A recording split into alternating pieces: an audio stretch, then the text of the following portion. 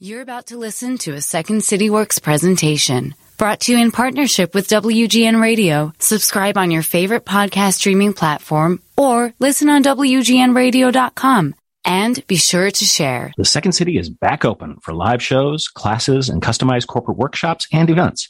But we also have all those things available in virtual formats. For more information, go to secondcity.com. The Second City is excited to work with Amazon as part of their new and exciting app called AMP. AMP is a home where anyone can create live radio-style shows alongside some of the biggest names in the entertainment industry, including ours. Join the Second City live every Thursday at 5 p.m. Central Time for our show, Second City Public Radio. SCPR is an interactive weekly lampoon of all things public radio. Each week, our host and an ever-expanding panel of Second City characters open up the lines to listeners from around the U.S. to ask questions and offer us opinions on a slew of wide-reaching subjects. Download the app, and don't forget to tune in AMP Thursdays at 5 p.m. Central Time. My guest today on the pod is Ben Alderson-Day, who is an associate professor in psychology and a fellow of the Wolfson Research Institute for Health and Wellbeing at Durham University, a specialist in atypical cognition and mental health. His work spans cognitive neuroscience, psychiatry, philosophy, and child development. And he's got a new book. It's terrific. It's called Presence, The Strange Science and True Stories of the Unseen Other. You're going to love this podcast.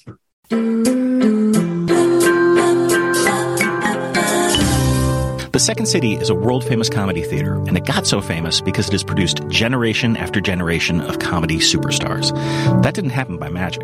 Second City's improvisational pedagogy fuels great performance, and the same practices that made stars of everyone from Bill Murray to Tina Fey can be applied for success offstage, at work, at home, and in the world.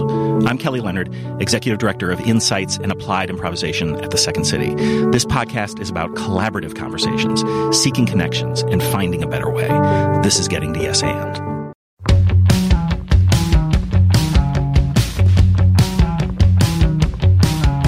Days can't be counted by the money spent. Today was just another better left unsaid. Days can't be counted by the time till rent. Tomorrow's just another like the one that comes next. The corner of the highway that leads to the job, at the desk by the boss with the elegant watch. The tick of the clock and the tick of the clock mark the moments till the ticking stops. Ben Alderson-Day, welcome to the show. Hi.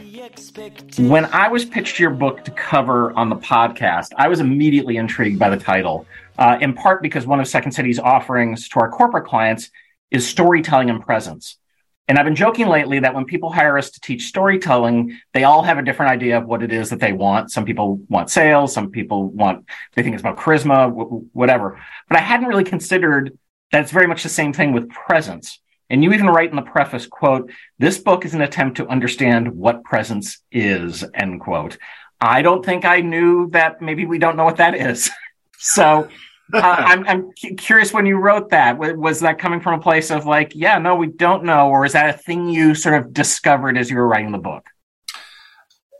I think I would say it's something that came across my radar because it's a word that people land on because they struggle for other words to describe this particular phenomenon that the book centers on, which is the feeling that someone is present kind of with you, by your side, even when actually you're alone and you've got no sensory evidence, no reason to think that somebody's there other than this gut feeling. And so people come back to this word presence. And when I say people, I'm meaning people in lots of different contexts. I was originally working with people with psychosis, people who were regularly hearing voices who would eventually, after a while talking to them, they would talk about being able to feel the voices being there without them speaking, without actually any sound involved, them just being present. And that's almost where the conversation would stop. They'd get to that notion of presence and they wouldn't go further. And so that was really, it was presence with a kind of question mark for me. It was like, well, what does that really mean? What do we mean when we think someone is just there? You know, what, in a way, are the basic conditions under which we detect this other, this non-self thing in our experience? And the book is really me wrestling with that ever so slightly ambitious challenge through different ways and by talking to different people and hearing different stories. And the heart of that is storytelling, really. It's trying to understand people's own experiences in the round, not just assessing them on a particular questionnaire or a standard research interview or something like that, but really trying to get under what do they mean when they say presence. And you also write in the book that the language of the book is a compromise, and I'm curious, what was the compromise for you? Well, I think coming from a particular research area which is full of clashing views and priorities, and to some degree politics, language is very powerful, essentially, in mental health, in discussions around psychiatry and psychology, in the way that it defines, who gets to make a decision like a diagnosis and who gets treated or who gets a particular medication. And so you can't work in this area without being aware of the power of language and how definitive it can be. And so a lot of the people that I worked with as part of this project at Durham University in the UK, a project called Hearing the Voice, were people who perhaps had been through the standard mental health system or psychiatric system and disagreed with some of the language and terms that have been applied to them. So, for example, they would disagree with the concept of schizophrenia. They wouldn't like that language applied to them. They might disagree with diagnosis in general. And even a word like hallucination, which for some people might seem quite innocuous. If you were a person who'd been hearing voices for half of their life, and sometimes those experiences were distressing, but sometimes they weren't, or they were experiences that you'd had to work out yourself how to manage, and they essentially became a part of your life. A term like hallucination can actually be very problematic, because essentially it's saying, sure, you're having an experience, but fundamentally you're mistaken, because ultimately the definition of a hallucination is having a sensory experience without the corresponding external stimulus outside there in the world. So built into that concept is the idea that somebody's making a mistake, that somebody's kind of wrong or potentially deficient. So even words like that, they're not neutral terms, and it's incumbent on me in writing this book and that's only kind of one group of people that I spoke to for the book. But I think particularly when you're trying to span different contexts, different debates, you just got to be really aware about the way in which you use language in those different contexts. Because you might be doing damage to somebody's experience, or kind of undermining or not respecting what they're trying to say to you. Sure, because you have hallucinations, but you also, sort of in the Native American tradition here in the States, you've got vision quests, sure. and also whether people are experimenting and drug use, and especially is now starting to be used in medicine and in terms of mushrooms and different things like that. So it's much more complex, and it's interesting because I want to actually talk about that first story about you say, quote, Alex hears four voices that other people cannot hear. And this is kind of the first chapter, first story. Can you talk a bit about this individual and what they were sort of going through, and the lens with which you are examining their life? Of course. So Alex isn't the real name of this particular young man that I was talking to for a research study. And one or two details have changed there, because obviously we need to retain kind of anonymity for this particular person. But in brief, this is a young lad who lives in the northeast of England, in the UK, who was taking part in a study where we wanted to talk to people early on in their journey of using mental health services for managing distressing voices or hallucinations. We wanted to know, what are their experiences like now, and then how's that going to change over the next few years through them using services, or kind of almost like naturally through what might happen with their voices. You can go in lots of different directions with that when you're talking to people just about the nature of the experience, what they're experiencing. But one of the things that came out pretty late on in me talking to Alex, and I explain this in the book. This is my third main meeting with Alex, which is actually 2 years after I'd met him the first time. Wow. We kind of land on this idea of voices being present, or them kind of somehow just being there all the time. And what was striking for me was that Alex is a natural talker.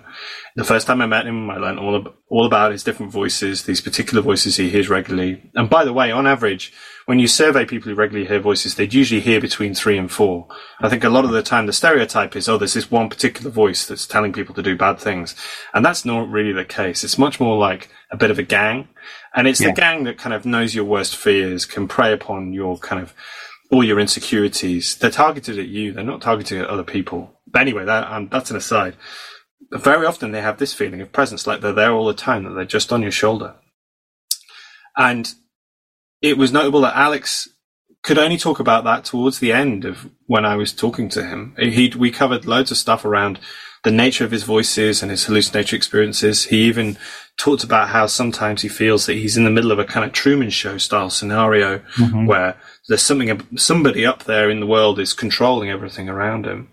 But the thing, and in his own words, the thing he thought made him sound the most mad was the idea of sensing these things even without hearing them. And he said, I don't even try and explain it usually. I don't try and bring it up in therapy. It's just so weird.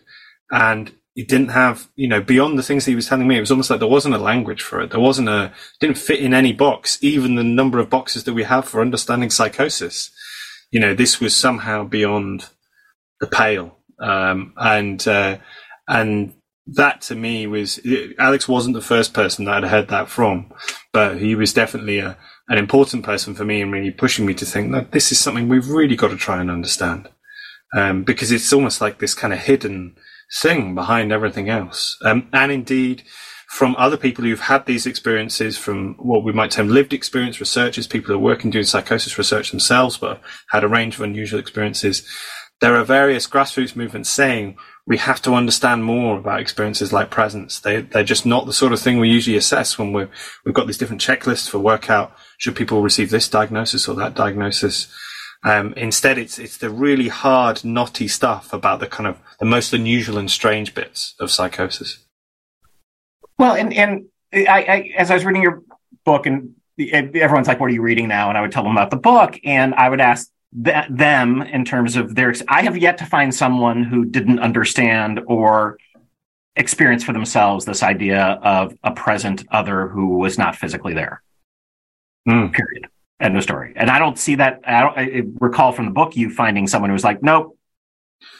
No, well, I mean, it's strange. Sometimes you strike up conversations with people and I guess it's a concept that can be easy to misunderstand. So sometimes people think that you're just talking about ghosts. And sometimes people think you're talking about that feeling of being watched, almost like having eyes in the back of your head.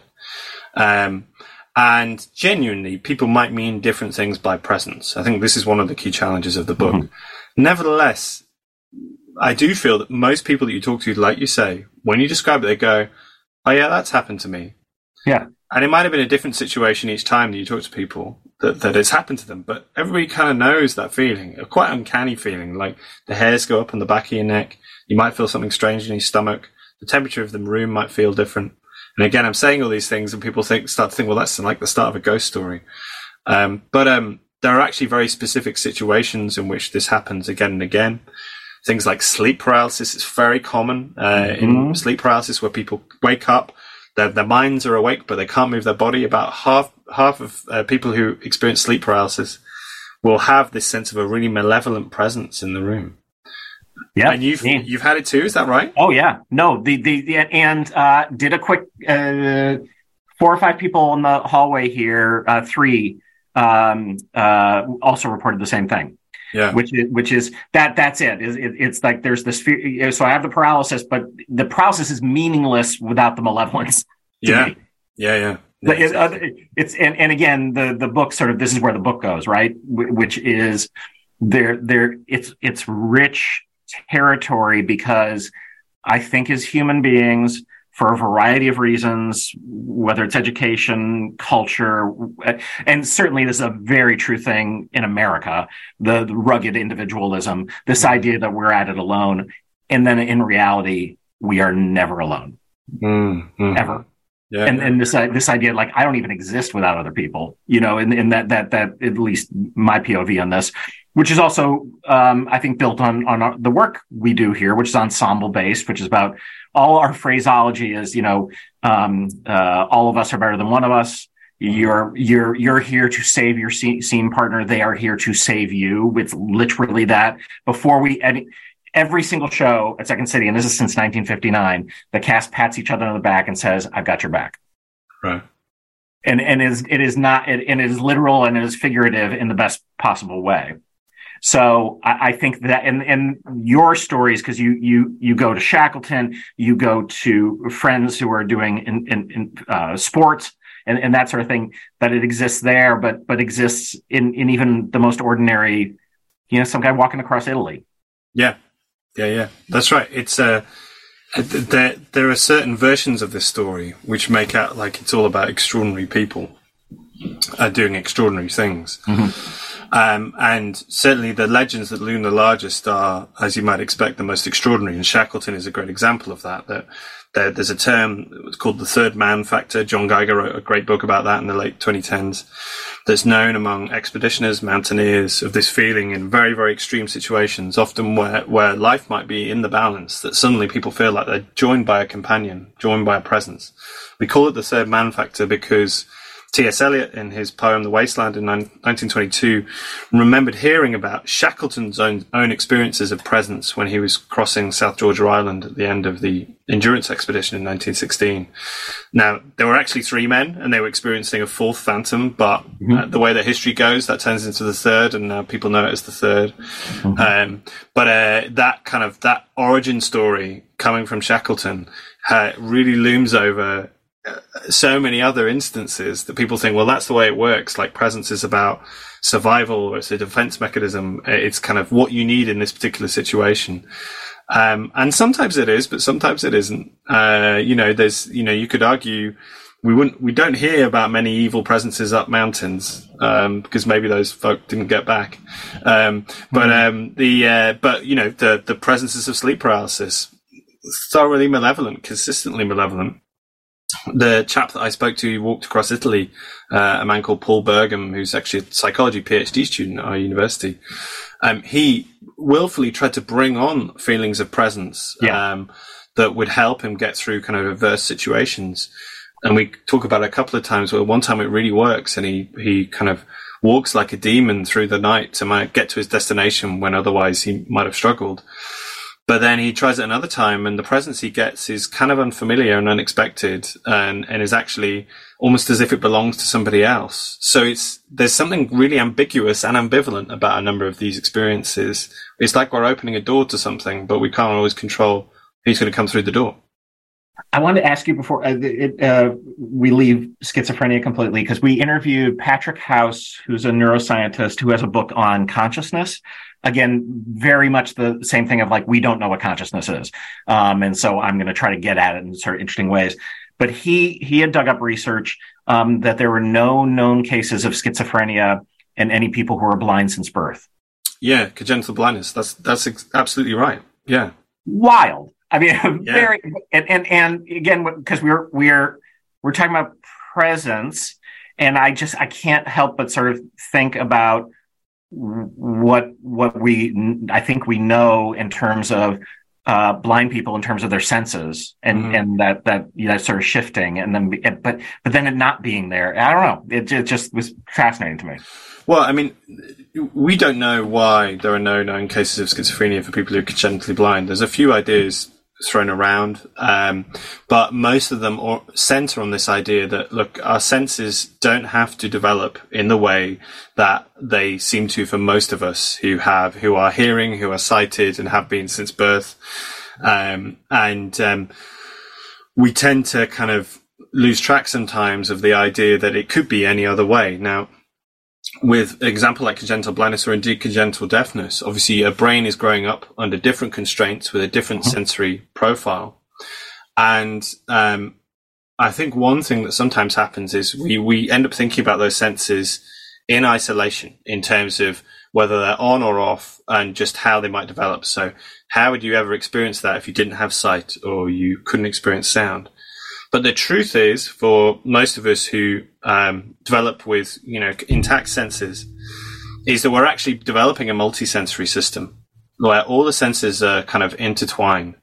And depending on how they're intertwined will also determine what kinds of unusual experiences you have, should you end up developing something like psychosis too. So in blindness, it could literally be that it's not so much the absence of sight per se, but the lack of integration of visual systems with other sensory systems, which means you don't end up with the susceptibility to hallucinatory phenomena. In contrast, in deafness, you get plenty of psychosis, and you even get reports of things which seem like voices. They're actually, if you look closer, they're kind of like communication hallucinations.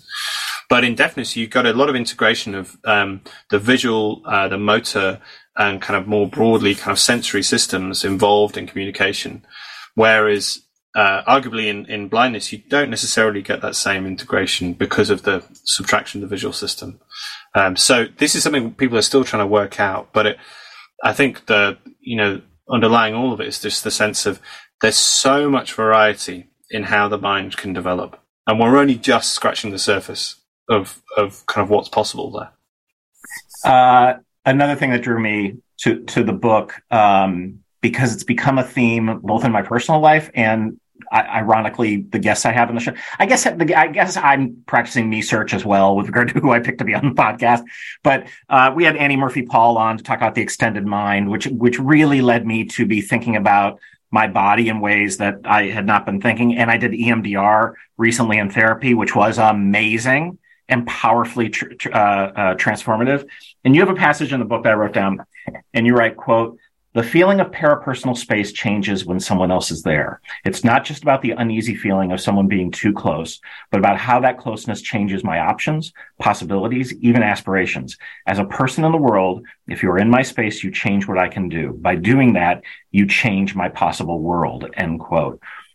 And one of my flashes on that, very true in a broad sense, but also even in mating ritual, right? If you like someone and that person is close to you in a certain, there's it like, and you allowing that in, it's scary, it's awesome, but it is part of that, a major part of that, among other sort of, events in your life.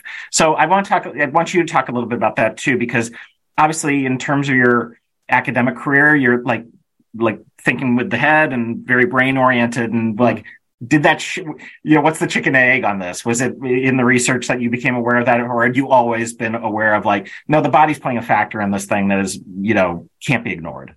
Well, so I guess, I guess I'll take a chicken and two eggs in the sense that, the more recent, I'm really learning about the role of the body in the perception of the mind through this book. I have plenty of colleagues and collaborators who are experts on bodily perception, and plenty of whom maybe should have written this book because it so heavily relies on this new science of how we understand our sense of our own bodies and the different ways in which that can be disrupted. So I talk about, for example, the presence robot, which is a technique used by Olaf Blanker in Geneva.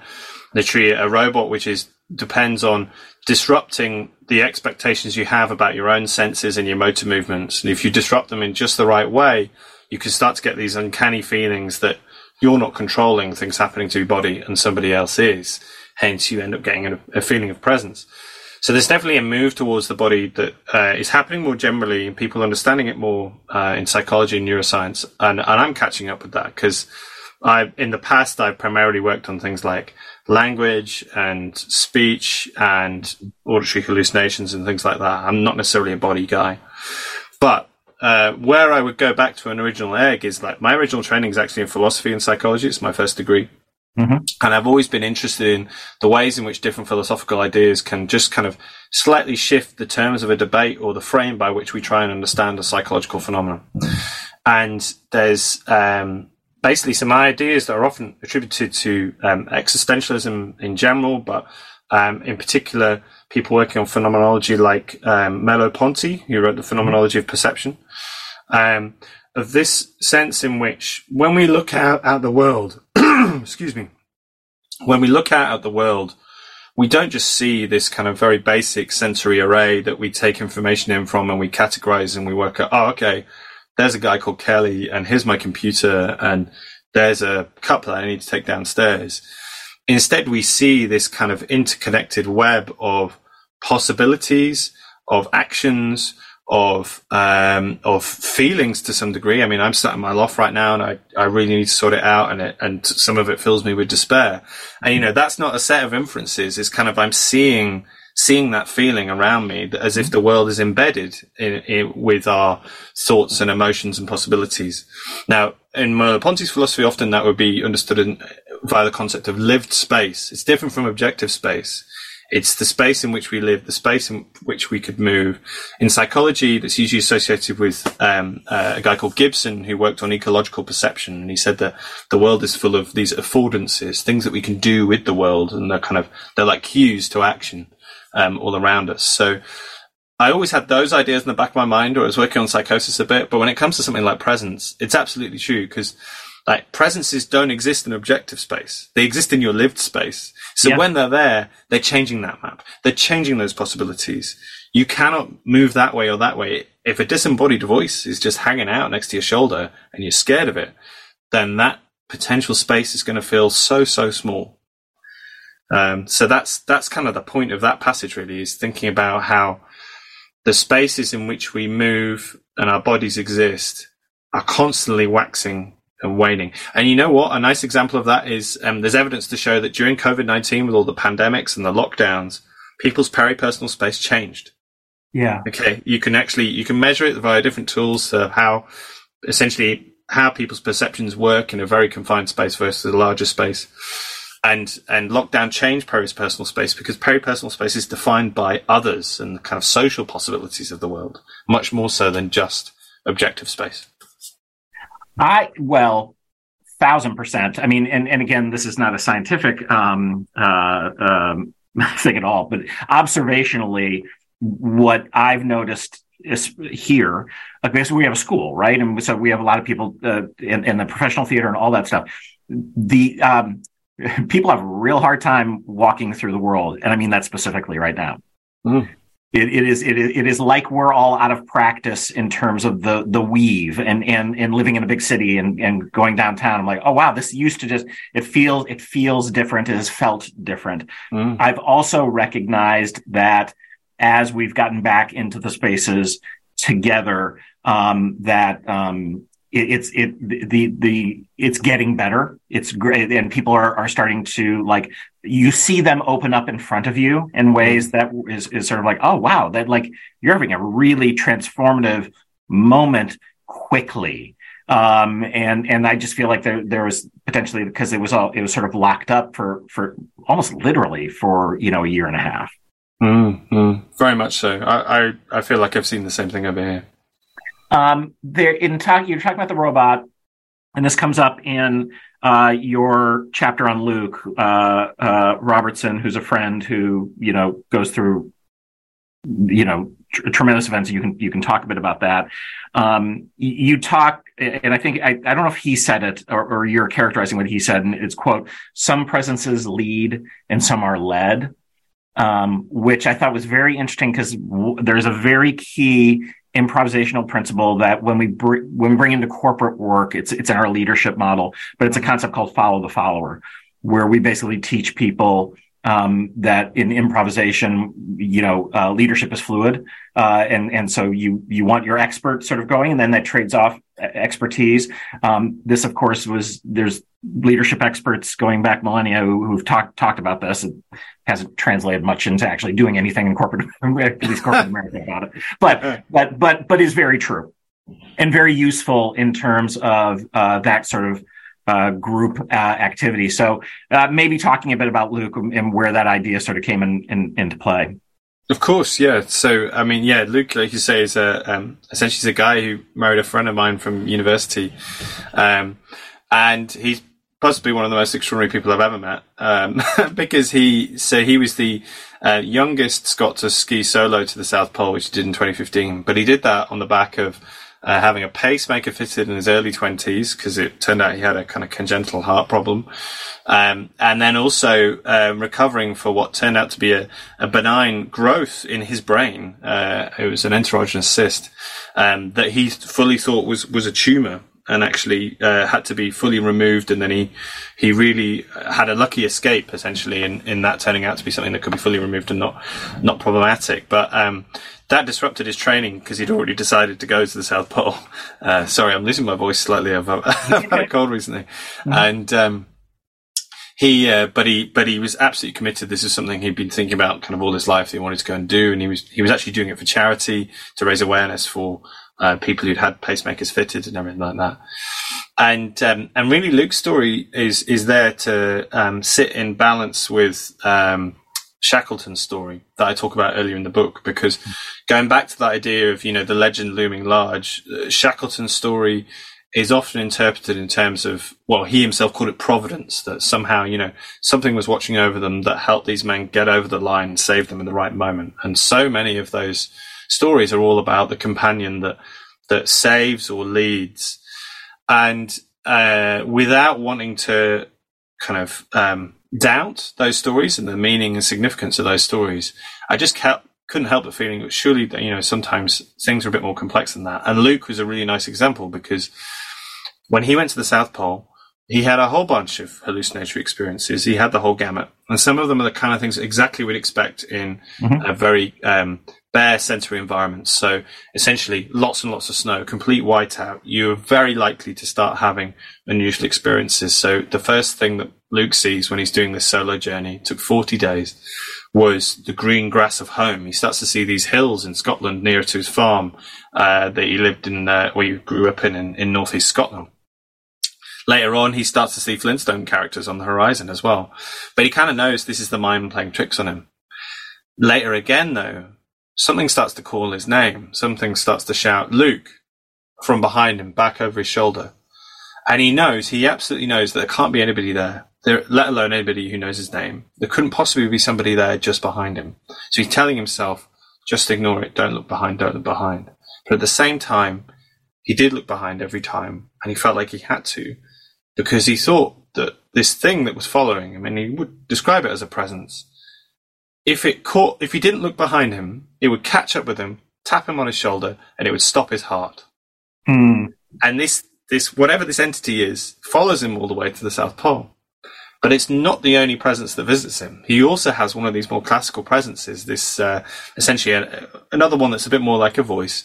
But in two instances, it's the one that kind of wakes him up and gets him going at moments where, had he fallen asleep or had he given up, he would have been in serious trouble. It would have been a real threat to his life.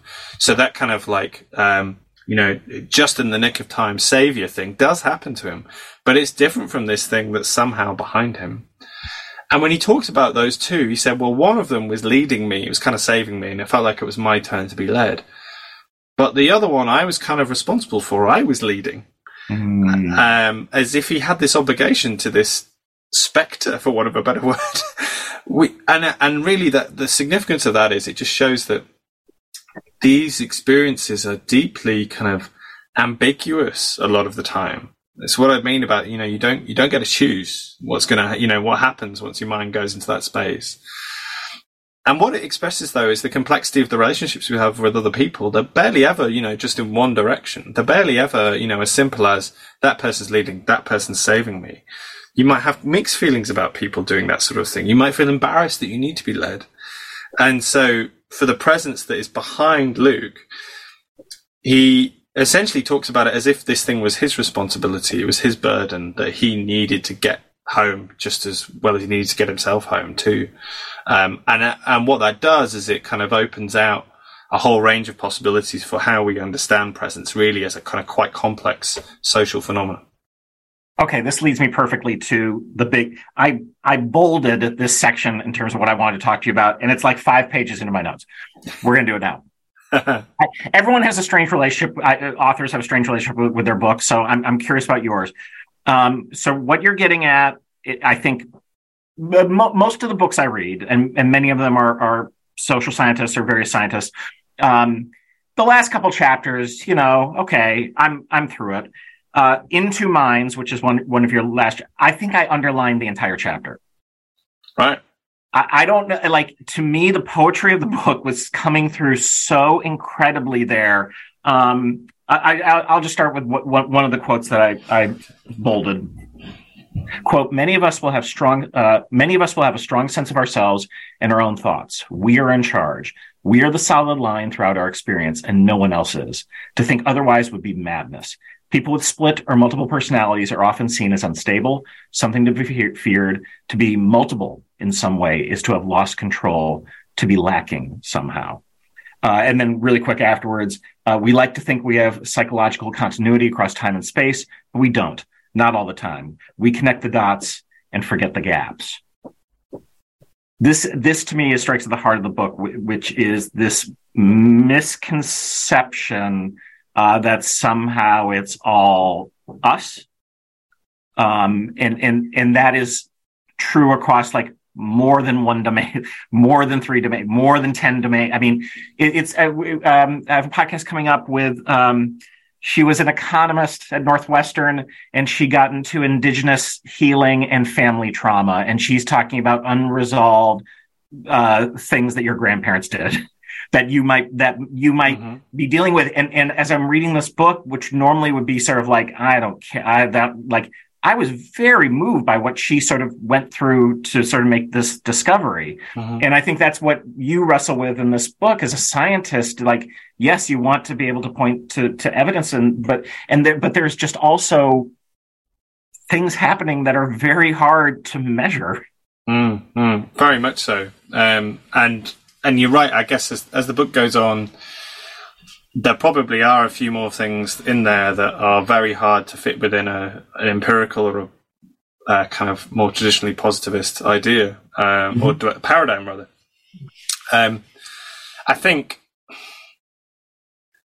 for me, this goes back to that notion of the ensemble that you were talking about before, and the importance of the bonds that we have with others, and how they somehow add up to something that's greater than the sum of its parts. I think it's I put it in this way in the book as well. The self is an ensemble piece. If we can look at so many different levels of how the self is experienced, where it's about combining multiple elements together. And when some of those elements break apart, that's when you get these very strange non-self experiences. So the first half of the book is largely around how we can understand our senses of our own bodies and our integration of multiple sensory cues at the same time to get a sense of where our bodies are in space. If we disrupt that, then you start to get very unusual experiences, essentially boiling down to, this doesn't feel like me, it must be somebody else. But actually, there are other layers of self too. It's not just about a bodily self. So people are probably aware of a kind of a sense of a narrative self, the self that is the stories that we tell about ourselves, which connects up, our childhood experiences with being a teenager, with being an adult. And more often than not, we try to provide continuity in that narrative to even turn it into a narrative as opposed to a set of excerpts or something. But there are other elements of the self too, which are about combining our relationships and using our kind of feelings and relations to others as a way of defining ourselves. So imagine, within a family, if you're a sibling, your older brother, well, they're the musical one, and your younger sister, well, she's the funny one. And what are you? Well, you're the risk-taking one. It's everything. Everybody gets their own self defined in a way, in relation and in contrast to the people around them. And it doesn't have to be, contrast. It could just be feelings. It could be, the bonds that we hold with each other that tell you something more about, well, who you are, in that particular system too. So what the book is trying to get at is, whichever layer of the self or the conception of the self we look at, there are ways in which that can break down. And there are ways in in which that can tease apart. And the sense of coherence we have, we shouldn't necessarily doubt it or call it an illusion, but we should see it for what it is, which is this kind of constructed thing, depends on multiple moving parts. And that's okay. I think that feels natural. I think. Oh, it's a much more. It's not even just practical. It's a more honest approach of the thing that's going on, which is complex. This is very. Are you familiar with Goffman's work, Irving Goffman, who does the? Oh yeah. So I think about the offstage, the backstage, the onstage. Yeah. And I love the performance metaphor, not just because I work in a performance, I've worked in the theater forever, but also I think it's I don't know. I think about ensemble, and I think of that like plays have casts, and I've talked to people in startups, and they're like, and if they've worked in theater, like, oh, the best training I had for a startup was actually putting on a show. I'm like, oh, of course, you had to get a group of people together with this idea of a thing that doesn't exist that you're going to do at the end, and it's going to be great. But then there's also like selling tickets, and it's very complex, all these moving parts. And I think we do ourselves a disservice when we don't understand that our actual lives are that. Yeah. We're startups. Yeah. We set the bar too high if we're supposed to be, consistent through time and we don't make, we don't contradict ourselves, and we don't change our appetites. But for the interesting thing for me is like how often we might still think that we are consistent, and we are, that we are that through line. Whereas, I've had instances where family members I came out of, it wasn't the last Jurassic Park film. It was the first of the new ones, whatever that one was, with like Chris Pratt and people like that. And I was like, you know what? I really enjoyed that. I didn't expect to enjoy it. I enjoyed it. And my brother turned around to me and went, well, big surprise. The boy who's obsessed with Jurassic Park loves the new Jurassic Park film.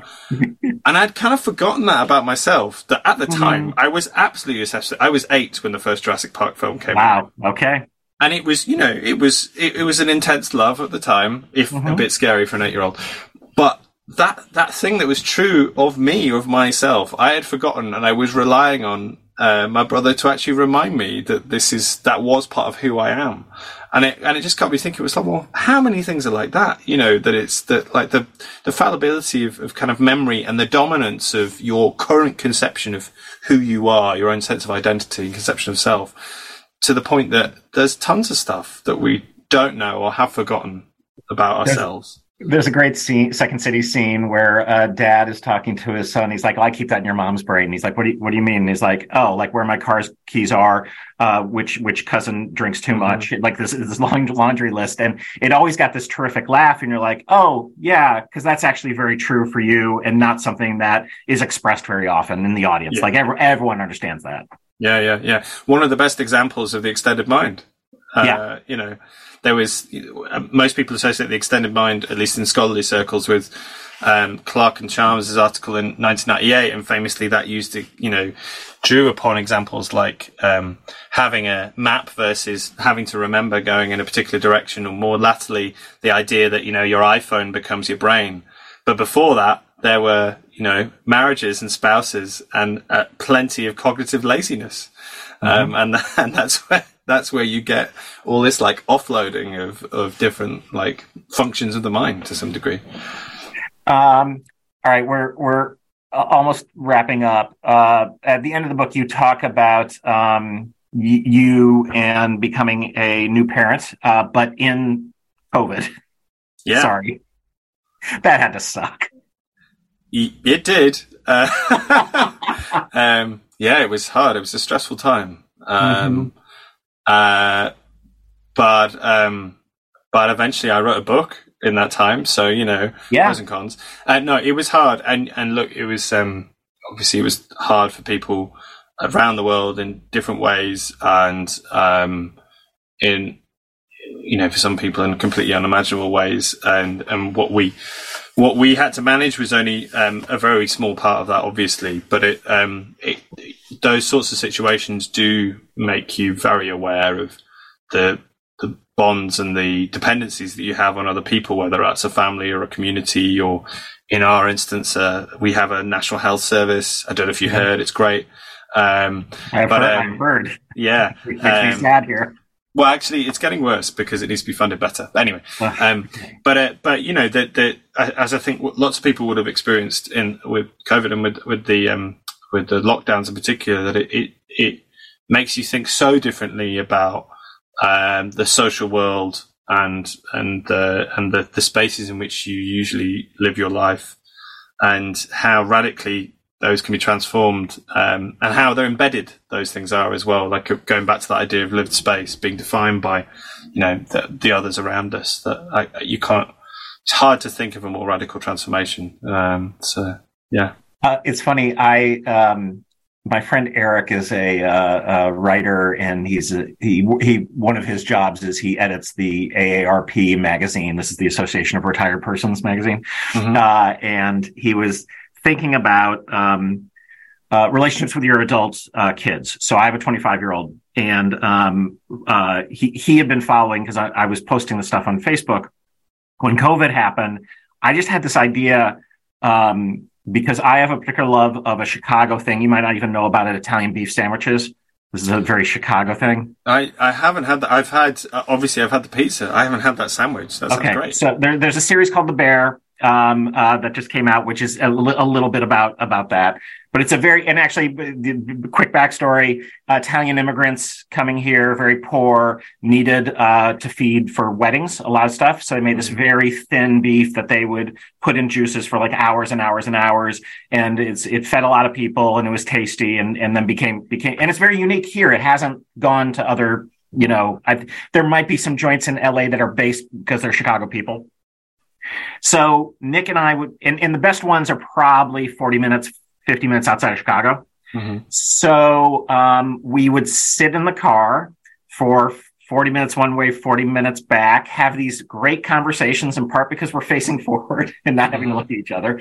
We would go to these interesting places where, like, no one's wearing masks where we were going. Like, we're all masked up. We're being really careful. They're all characters, and there's always some sort of interesting thing. And it made me, when I was writing this article about it, I was like, oh, actually, this was brilliant in the sense of being in a space with my adult son, which I don't get because he's an adult. And so I crafted this, and we were able to have really cool conversations and sort of explore at a time when there was no exploration. I'm not climbing a mountain. I'm going to Cicero 40 minutes from Chicago.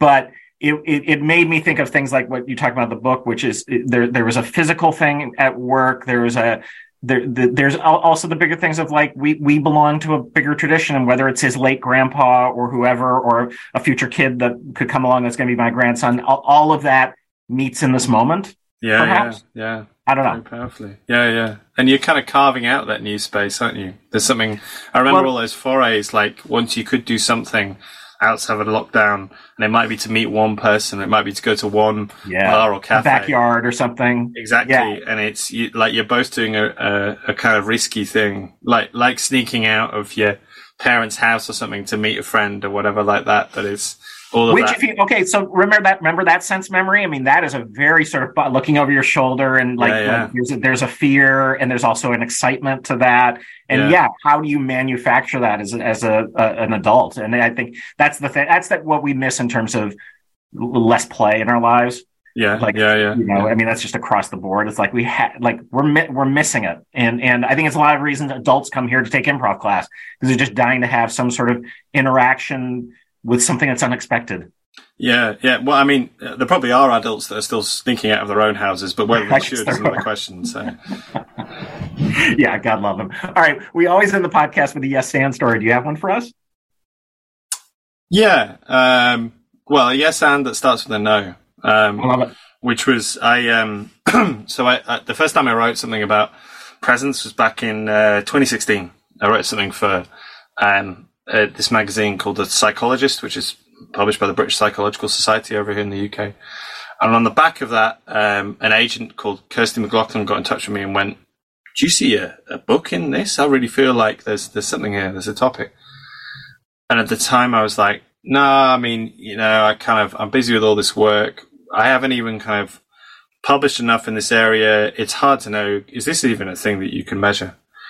And fast forward to August 2020. In fact, no, July. And I'm standing in a garden in Edinburgh in Scotland, looking out at some of the hills. I mean, there are 7 hills in Edinburgh. Sometimes it's why you get comparisons with Athens, famously has seven hills. And Luke Robertson, who went to the South Pole, it's his garden. And he goes, "Oh, you still working on hallucinations and things?" And I go, "Yeah, sure." He said, "Yeah, like Shackleton. I had those." And I was like, "Did you?" And so from that, I got back in touch with Kirsty. I emailed her and I said, yes, and I know how to write the book now.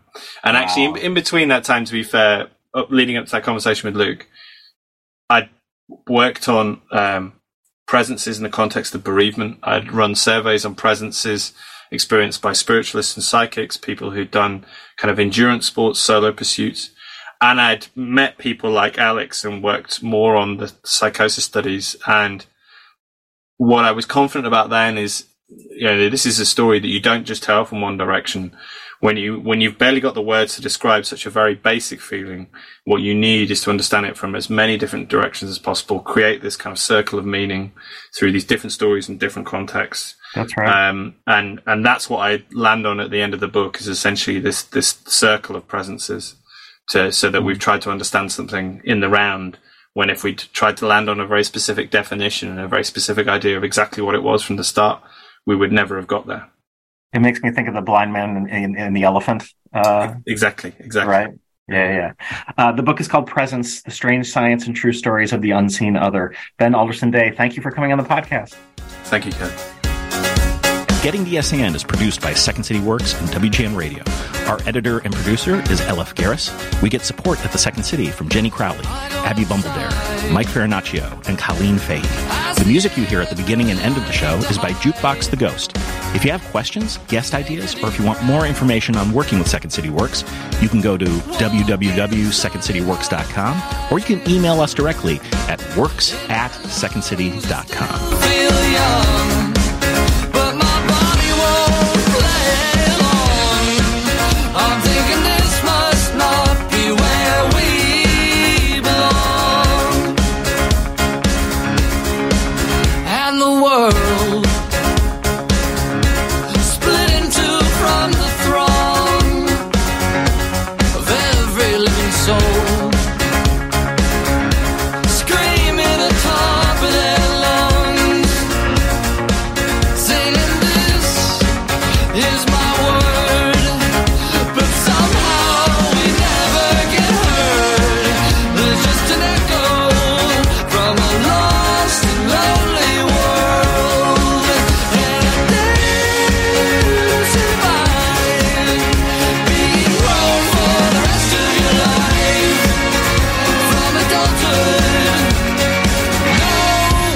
Survives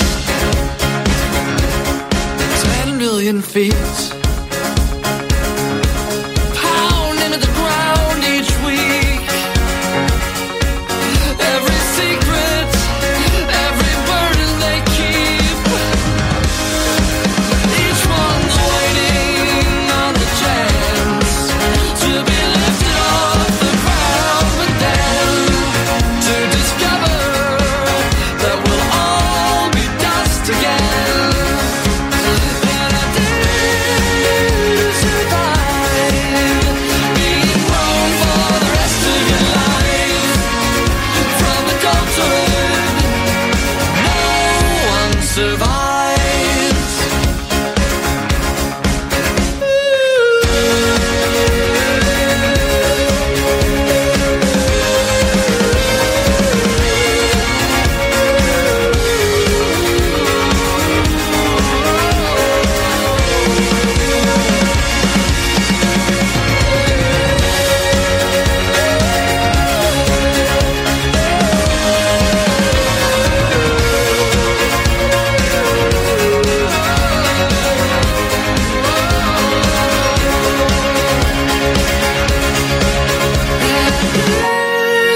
To survive being grown for the rest of your life. From adulthood, no one survives.